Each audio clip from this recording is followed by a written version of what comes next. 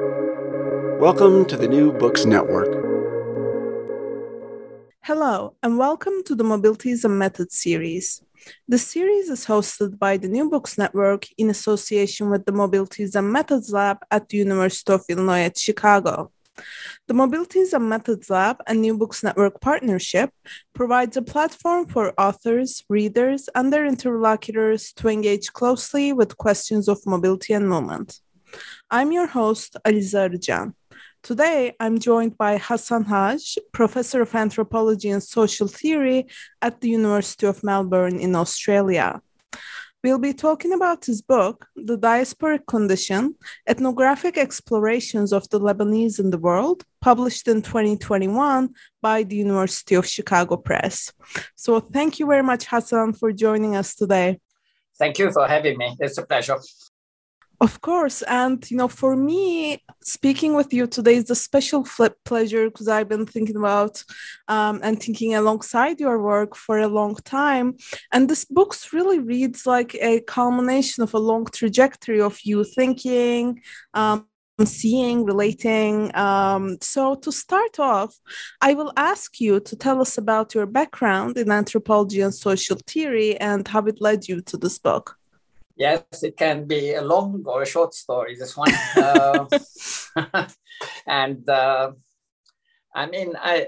It is true that diasporic condition is something of a culmination in the sense of it embodies, without any exaggeration, a kind of 25 years or so of intermittent fieldwork. And it has gone through so many versions. And yes, well, I'm actually did not start either in anthropology or in working on diaspora. I did my PhD on Christian Lebanese fighters in the Lebanese Civil War, and this has always been sort of for anyone working in the Middle East, you always sort of go multidisciplinary. Like if you're working on Lebanon, you don't have this amazing body of work which allows you to be only a political scientist or only a sociologist. You have to read anthropology, sociology, politics if you're writing a thesis on the Middle East. I think it's a kind of it's taken for granted to be multidisciplinary. I have a kind of bias towards ethnography and towards experiential approaches to the social sciences. Plus, I have a kind of long association with Pierre Bourdieu, who has kind of taken me under his wing for various parts of my career. And so he has, I've never like people to identify me as some kind of Bourdieu or whatever, but I'm recognizing simply my debt to Bourdieu, who has been very generous in sort of during my formation, and so but also it shows also, as with Bourdieu, there's a kind of tension between the sociological and the anthropological that I have always tried to negotiate. But I've been teaching in anthropology departments 15 years at University of Sydney and 15 years at University of Melbourne.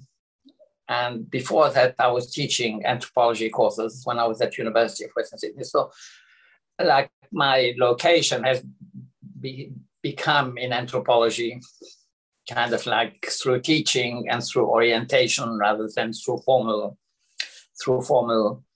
training.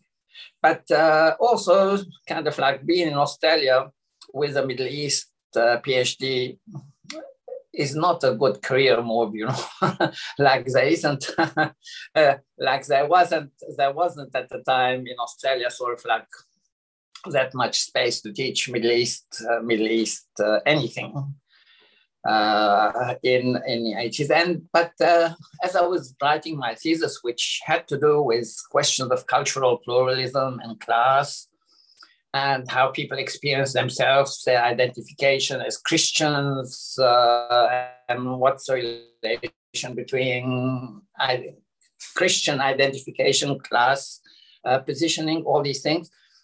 I found myself moving in the space of Australian multiculturalism and becoming involved as an intellectual, talking about what does multiculturalism in Australia mean, how do ethnic people identify through ethnicity, the relation between ethnicity and class. So I was able to move my interests in my PhD to my local conditions, if you like, work in Australian multiculturalism. And as I started working on Australian multiculturalism, I started having closer relation with Lebanese migrants in Australia. And so I started doing more research with Lebanese migrants in relation to Australian multiculturalism. But then I started becoming interested just specifically with Lebanese migrants as such, regardless of Australia and regardless of multiculturalism. And this is how the interest in the diasporic condition grew and developed.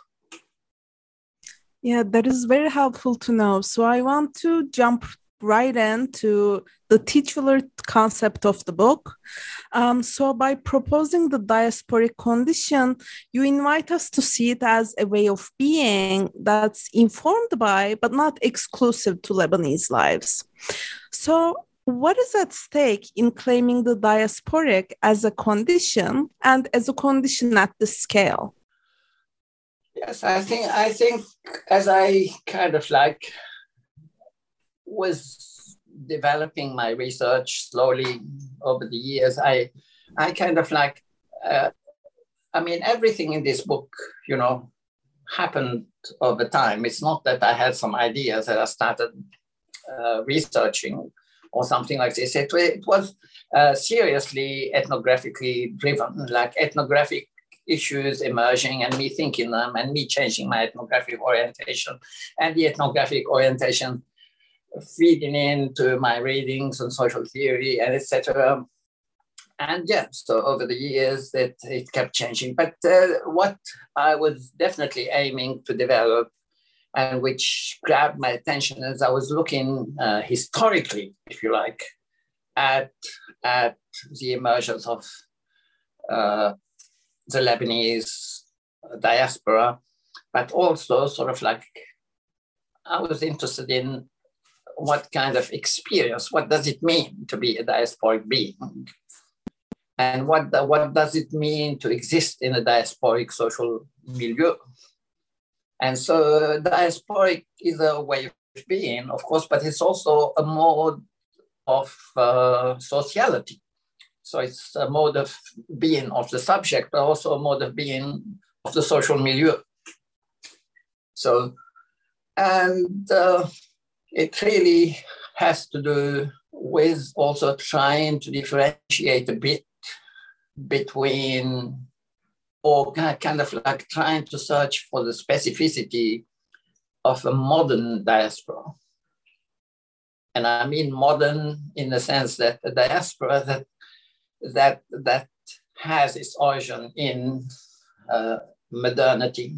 And so I started thinking it more in terms of alternative modernity as a way of being. And so yeah, when you say thinking of it at this scale, I think it's important to say this.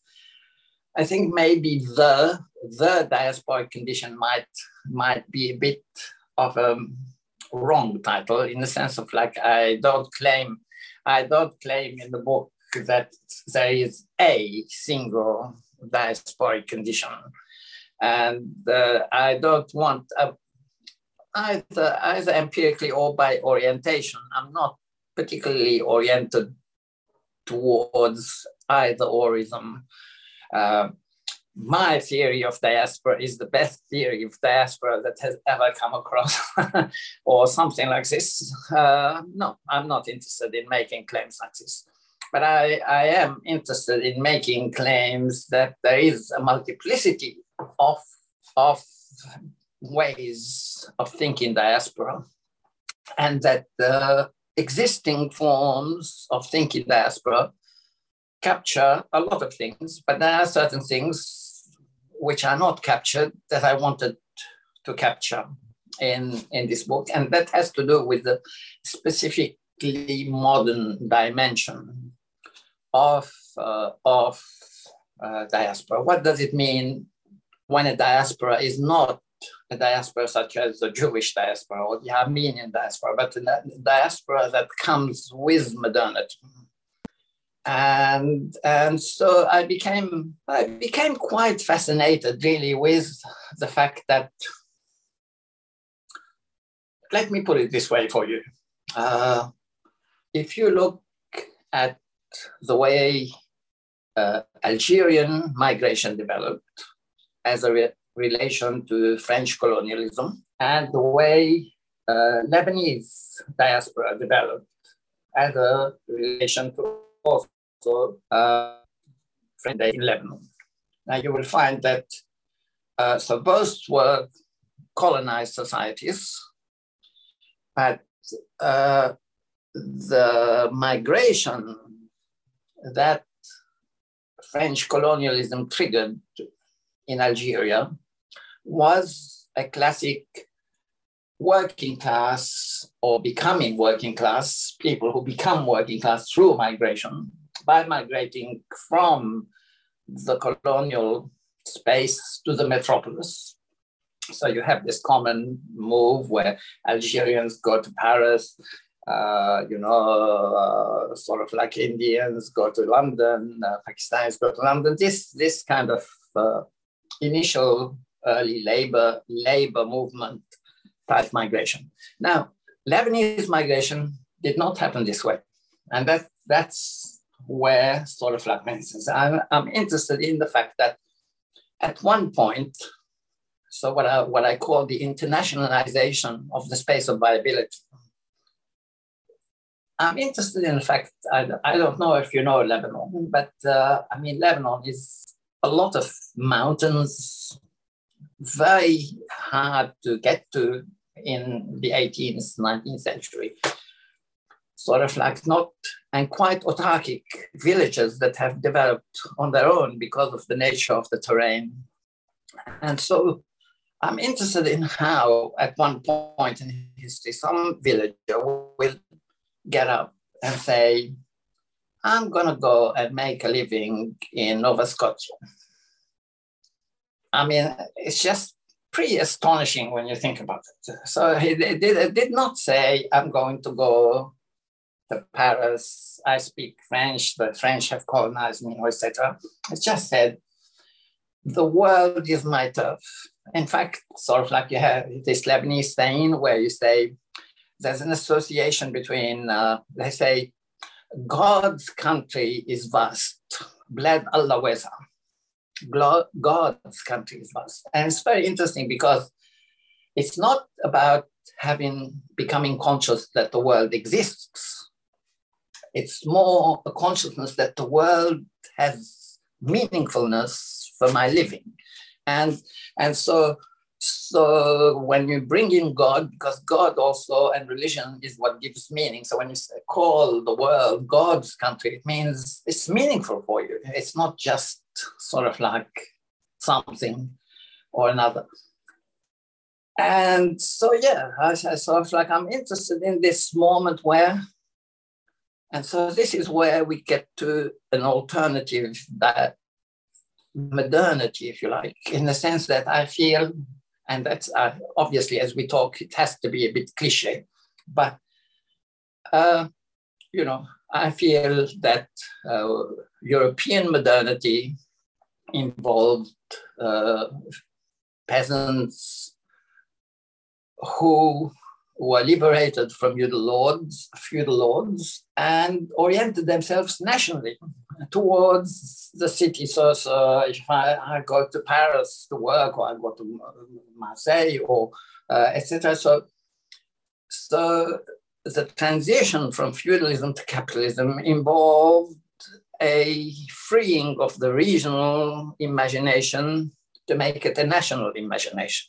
What I'm talking about with the diasporic condition is a condition where the freeing of the feudal regional imagination leads immediately to an international imagination.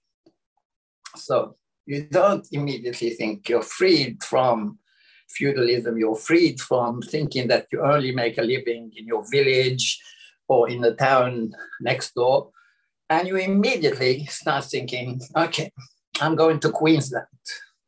I'm going to Texas. I mean, it's amazing when you think about it. And it's sort of like amazing when you think how early, obviously it's much more explainable once people from the village go somewhere, they start bringing villages. But when you think about the initial moment where this happens, where you don't know people, and you land in Brazil, you land in the US, you land in Canada, you land in Australia, and sort of like in this basis, it's just like, yeah. So that's really what I'm trying to capture. I think it's not uniquely Lebanese, but it is something specific, and it's accentuated by the Lebanese diaspora, which allows me, therefore, to treat it. I think Greek diaspora is partly Labour diaspora, partly like this. Italian diaspora is partly Irish diaspora, Sinhalese diaspora, sort of like. So it just allows you to enter a particular mode of being diasporic, which has not been, as I think, sort of like captured by existing categories of diaspora. Indeed. And, I want to dig a bit deeper into the specificity. So in the book, you show us that diasporic culture is a culture of emigration and immigration, which I think is very important. And you show us that it's co-constituted by Lebanese capitalism. So can you elaborate more on this argument and how you came to draw these connections?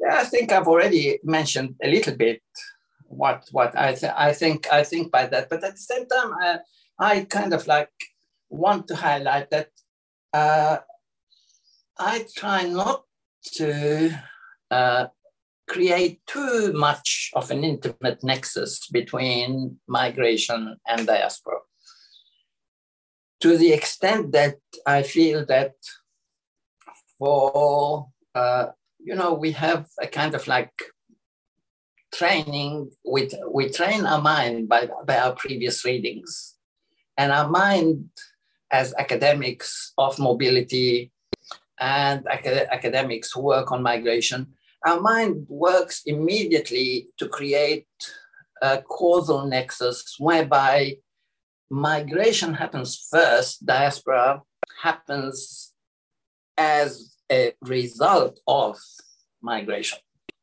And so I try to work hard in the book to say that this diasporic culture that I am examining is not initiated by migration. Sure, if migration is central to it, without it, it would not have become what it is, etc.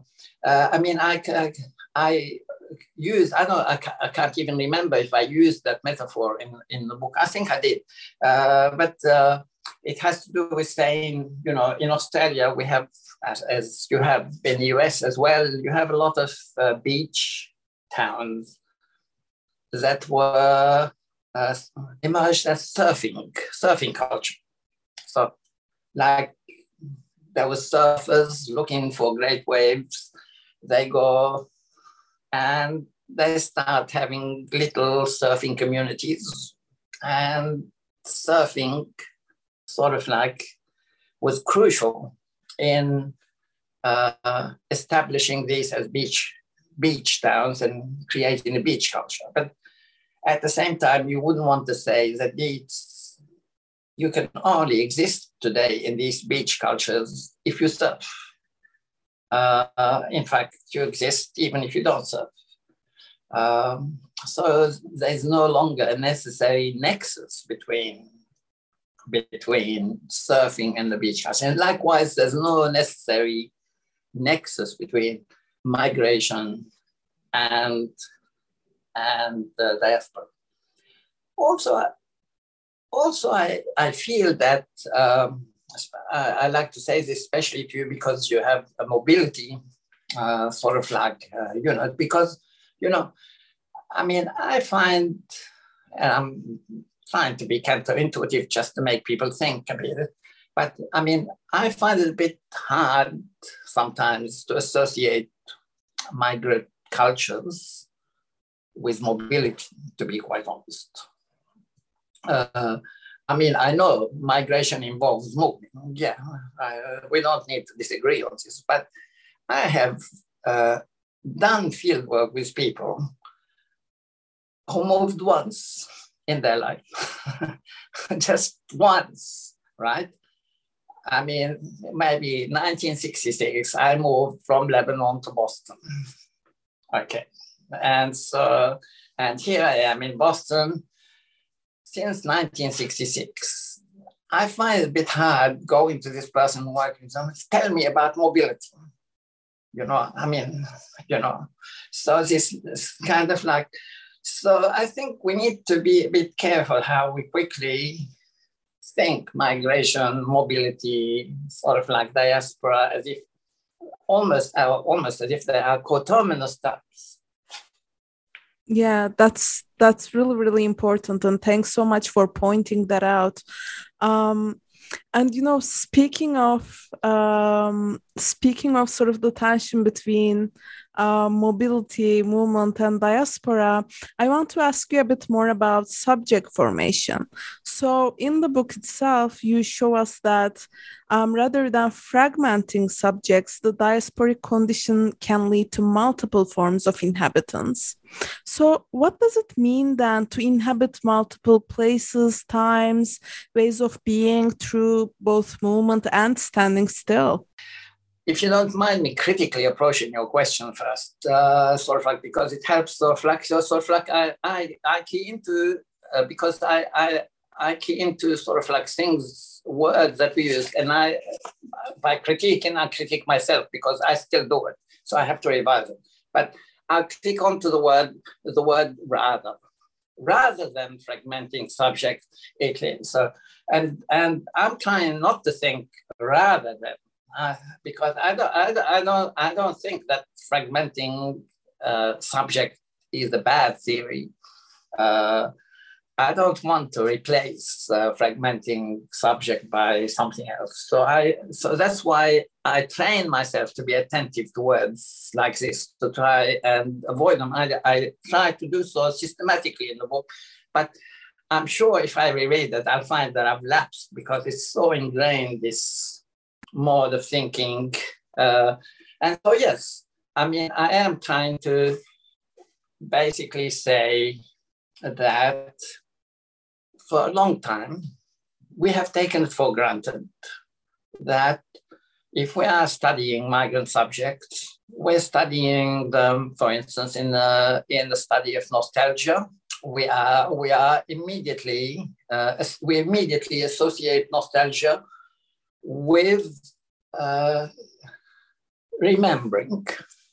And the idea is that if I'm sitting in Queensland and I feel nostalgic to Lebanon, I am in Queensland and I'm remembering Lebanon.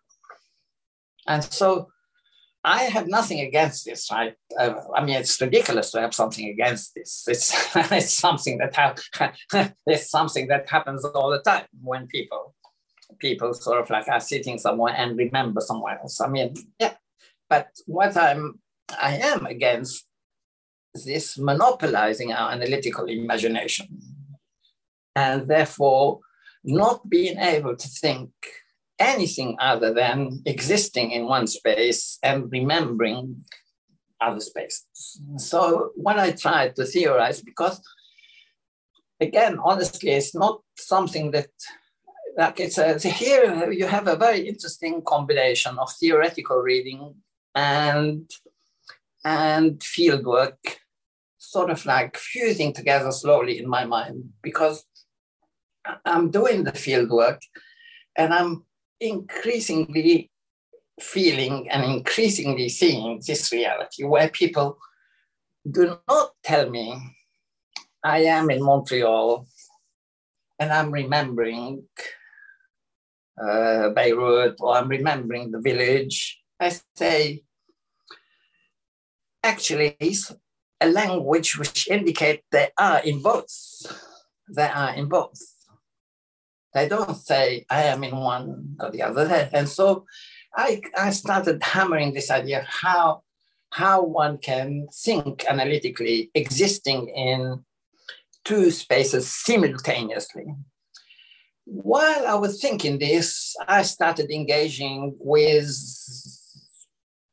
what was becoming known as the ontological turn in anthropology, and the question of multiple realities. And although multiple realities was mainly about multi-species and interspecies things, but there was an element of it for me that I found that, especially in some of the works which emphasized habitus, which emphasized reality as a mode of what emerges from specific mode of deploying yourself in the world, and thinking multiplicity of deployments as the basis for multiplicity of realities. So I extrapolated this with a little bit of imaginary ramifications and transformation. And this theoretical development, my observations in the field led me to develop this concept of lenticular reality, which is, it's truly the culmination of thinking the possibility of existing in multiplicity of realities that continuously reflect on each other. And just for the listeners, so the lenticular is a term that I got from photography techniques, and which is the photography technique based on what is in folk language called flip. I think flip photos, like photos which when you flip them, they give you difference of frowning clown, smiling clown. You see a city before, a city after. As a kid, I had above my bed for a long time a lenticular photo, which still haunts me. And so this also, like, this is just a little image from my childhood memory, which might have worked on helping me think the lenticular condition. And let's not forget that there is a very long religious tradition which has lots of arguments about the nature of Jesus. Is Jesus man? Is Jesus God? Is Jesus man and God? So even in early religious thinking, we have this thinking about multiplicity of being, multiplicity of subject being, sort of like, and what it means. And the essence is not to let one analytical imagination monopolize your mind. It's not about replacing one with another. So I mean, I'm all for the subject who is torn between realities, the subject who, I mean, again, it's the same. I mean, obviously you see these things, and I experience it, so I don't need to see it. I mean, I'm born in Lebanon.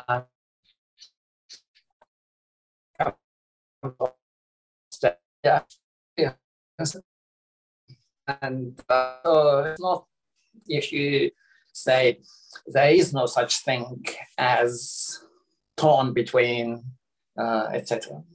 But I don't want it to monopolize my imagination. If I allow one theory to monopolize your analytical imagination, then, I mean, you have to allow for a multiplicity of theories. So in a sense, the diasporic condition is an attempt not, I don't want people to take lenticularity to be an alternative theory. I think it would be a bad thing from my position if people start thinking, and people have already started thinking it in a very creative way. I think it's great that people are so early in the stage of the book, it's activating their imagination. Obviously, it's very satisfying for me as an author that people take on the concept and think with it creatively. But I think it would be a bad idea if people think that it's an alternative to other obvious things. You know, I mean, it's quite amazing how much we academics are capable of denying very obvious, down-to-earth things. You know, I mean, for God's sake, it's just like, sort of like I'm just reading now this person criticizing Pierre Bourdieu for his inability to think social change. Fine, but I mean, I'm thinking, okay, so I mean, like, you think, is Bourdieu really stupid or something? Like he can't notice that an Arabic-speaking person has come to France and now they are speaking French. And so, yeah, so their speaking capacity from Arabic to French. And the guy thought, well, Bourdieu is unable to think how people take on your, well, I mean, Bourdieu must be an idiot if he can't think, if he can't think something so obvious. So it's just like, yeah, I just always feel how we create this dualism and end up transforming whatever we're critiquing as if everyone before us was thinking sort of like had no sense of reality. Of course they have. These are our colleagues. They thought hard to come up with what they have come up with, and we need to respect the history of all the people who have thought before us. For me, it's a question of respecting your tradition and respecting your labor, because you want people to respect your labor as an analyst, and you have to respect the labor of the people who have labored before you. And so if you treat it flippantly, people will treat you flippantly too. Yeah, that's very fair. And thank you very much for giving us so much to think about, not just on analytical frameworks, but how we produce knowledge. And, you know, this brings me more to my methodological questions, if you will. So something that really stayed with me throughout the book was your discussion of multi-sited ethnography and its limitations or impossibilities.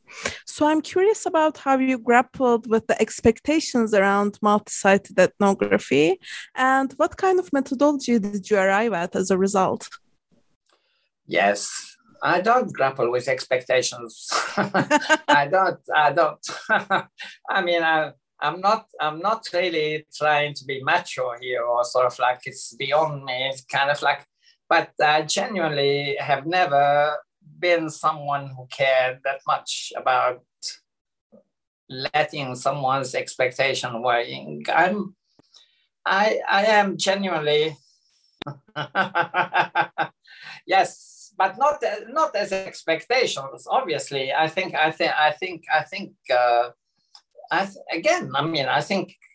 it's more my struggle to not let something monopolize the analytical imagination. I think when I discuss multi-sided ethnography, and and when I published this, which was long ago before I published the book, actually, it's sort of like I had a very interesting interaction with the whole mob of multi-site ethnography in California, and sort of like, we had really productive discussions when we started this, because I put it flippantly when I wrote it, but I meant it. I said, well, what about, sort of like, how do you deal with jet lag, for God's sake? So when we were talking about jet lag, it started moving from a humorous thing about the impossibility of being sort of like clear-minded to do ethnography if you're just hopping between time zones and you're feeling sleepy. But also it has to do with how each site sucks you in and becomes thicker and thicker. As I said, so when you're doing fieldwork for so long, and, first, second, third year, you have superficial connections, but fourth, fifth, sixth, 10th year, every site becomes a web of thick relations, these people, their angst, their loves, their problems, their antagonism, etc. Each field sucks you in a completely exhausting manner, and to maintain some sense of distance from it adds more to that exhaustion. And so to hop around doing this 5, 6, 7 fields, come on, no, that's just not physically possible. And I don't think it has to do with my age, I am getting old, but I'm still pretty energetic, and so I don't think it's that question. Yeah. Relatedly, I'd also love to hear more about your positionality. So, how did you locate yourself within the diasporic condition, and how did your position inform the ways you related with your collaborators? I think, as I said, obviously, there's. Like the question of positionality, I think is important. And I think it's important to be aware of your sensitivities, but also of your relations. So positionality so I think also I like to use the Bourdieu's concept of trajectory, because I think the question of positionality is a bit too static for me, and sort of like a position, because when Bourdieu talks about trajectory, in the sense of like two people might be in the same position, but one is like experiencing upward social mobility and someone is experiencing downward social mobility. They could be in the same position, but they have different trajectories. And I think trajectories, I'm not only aware of the fact that I'm a Lebanese diasporic person doing research on Lebanese diaspora, but I'm a person with a specific trajectory. I'm a reasonably successful academic, etc. People relate to me in this specific way. People sometimes use it, in the field, sort of like some people are proud to say, sort of like, come, I want to introduce you to the professor. Professor is my friend. I know, sort of like, so there's all kind of things that happen that you have to be reflexive about. And that's where Bourdieu's concept of reflexivity is very important, because he differentiates between auto or biographical reflexivity and structural reflexivity, because it's and trajectory reflexivity. So it's not just about the fact that my biography means that I'm Lebanese. It's not just, which means it is that as well, right? That I am. And it gives me certain sensitivities being a Lebanese diasporic. And I think it gives me certain insights. But I think anthropology has dealt for a long time with native anthropologists and the pitfalls of it too. So it's not just a source of insight; it's also the source of blindness. We know very, very well that if it takes an effort to capture the common sense of the culture which you don't know, but it also takes a lot of labor to undo the common sense of the culture that you know when you are researching. Because there's so many taken for granted things that if you don't reflect on yourself, you end up sharing blindly with certain things. So you have, both. It's a different kind of labor, but it's part of the labor of creating that sense of engagement and distance. So you have to, and it's a never-ending labor on the self to sort of like work on distancing yourself and engaging yourself. And it's never a labor with a final result, I mean, it's something you just have to keep doing all the time. And sometimes you find, oh no, I've disengaged myself too much. Or sometimes you say, oh no, I've engaged myself too much. And so it's not a formula, it's a practice, participative observation. It's a practice of continuously working on yourself to keep yourself in a particular zone. And that labor is a bit different, but at the same time, it's the same. If you are a native anthropologist, I mean, or whatever that means, that opens up all kind of things, but we don't want to go into it now. Well, speaking of unending labor, my last question is, what is next for you? What are some new projects or questions in which you're interested currently? Yes, thank you. I'd love to share with you a little bit about what I'm working on at the moment. So last April, I gave the Ruth Benedict lectures at Columbia University, which involves writing a little book around the lectures. And so for Columbia University Press. So that I'm working on that. And the lectures were around the theme of anthropology and the question of viability. How do anthropologists think a concept like viability? And what are the ramifications of taking the concept of viability as an analytical concept, which links up with various anthropological approaches to the question of life, and thinking through sort of like the various traditions where life is centered, sort of like a la Foucault, but also sort of like many of the animist sort of like traditions that deal with questions of life. So with the notion of viability, you bring in that question of the ability to live, if you like. And so what do you do with your life, if you like? And that has also a long history in anthropology that I try to draw on and build something new. So that's what I'm concentrating on, at the same time as finishing a book which is taking me as long as the diasporic condition to finish, which is a book on my specific take as actually Bourdieu as a theorist of viability, in fact.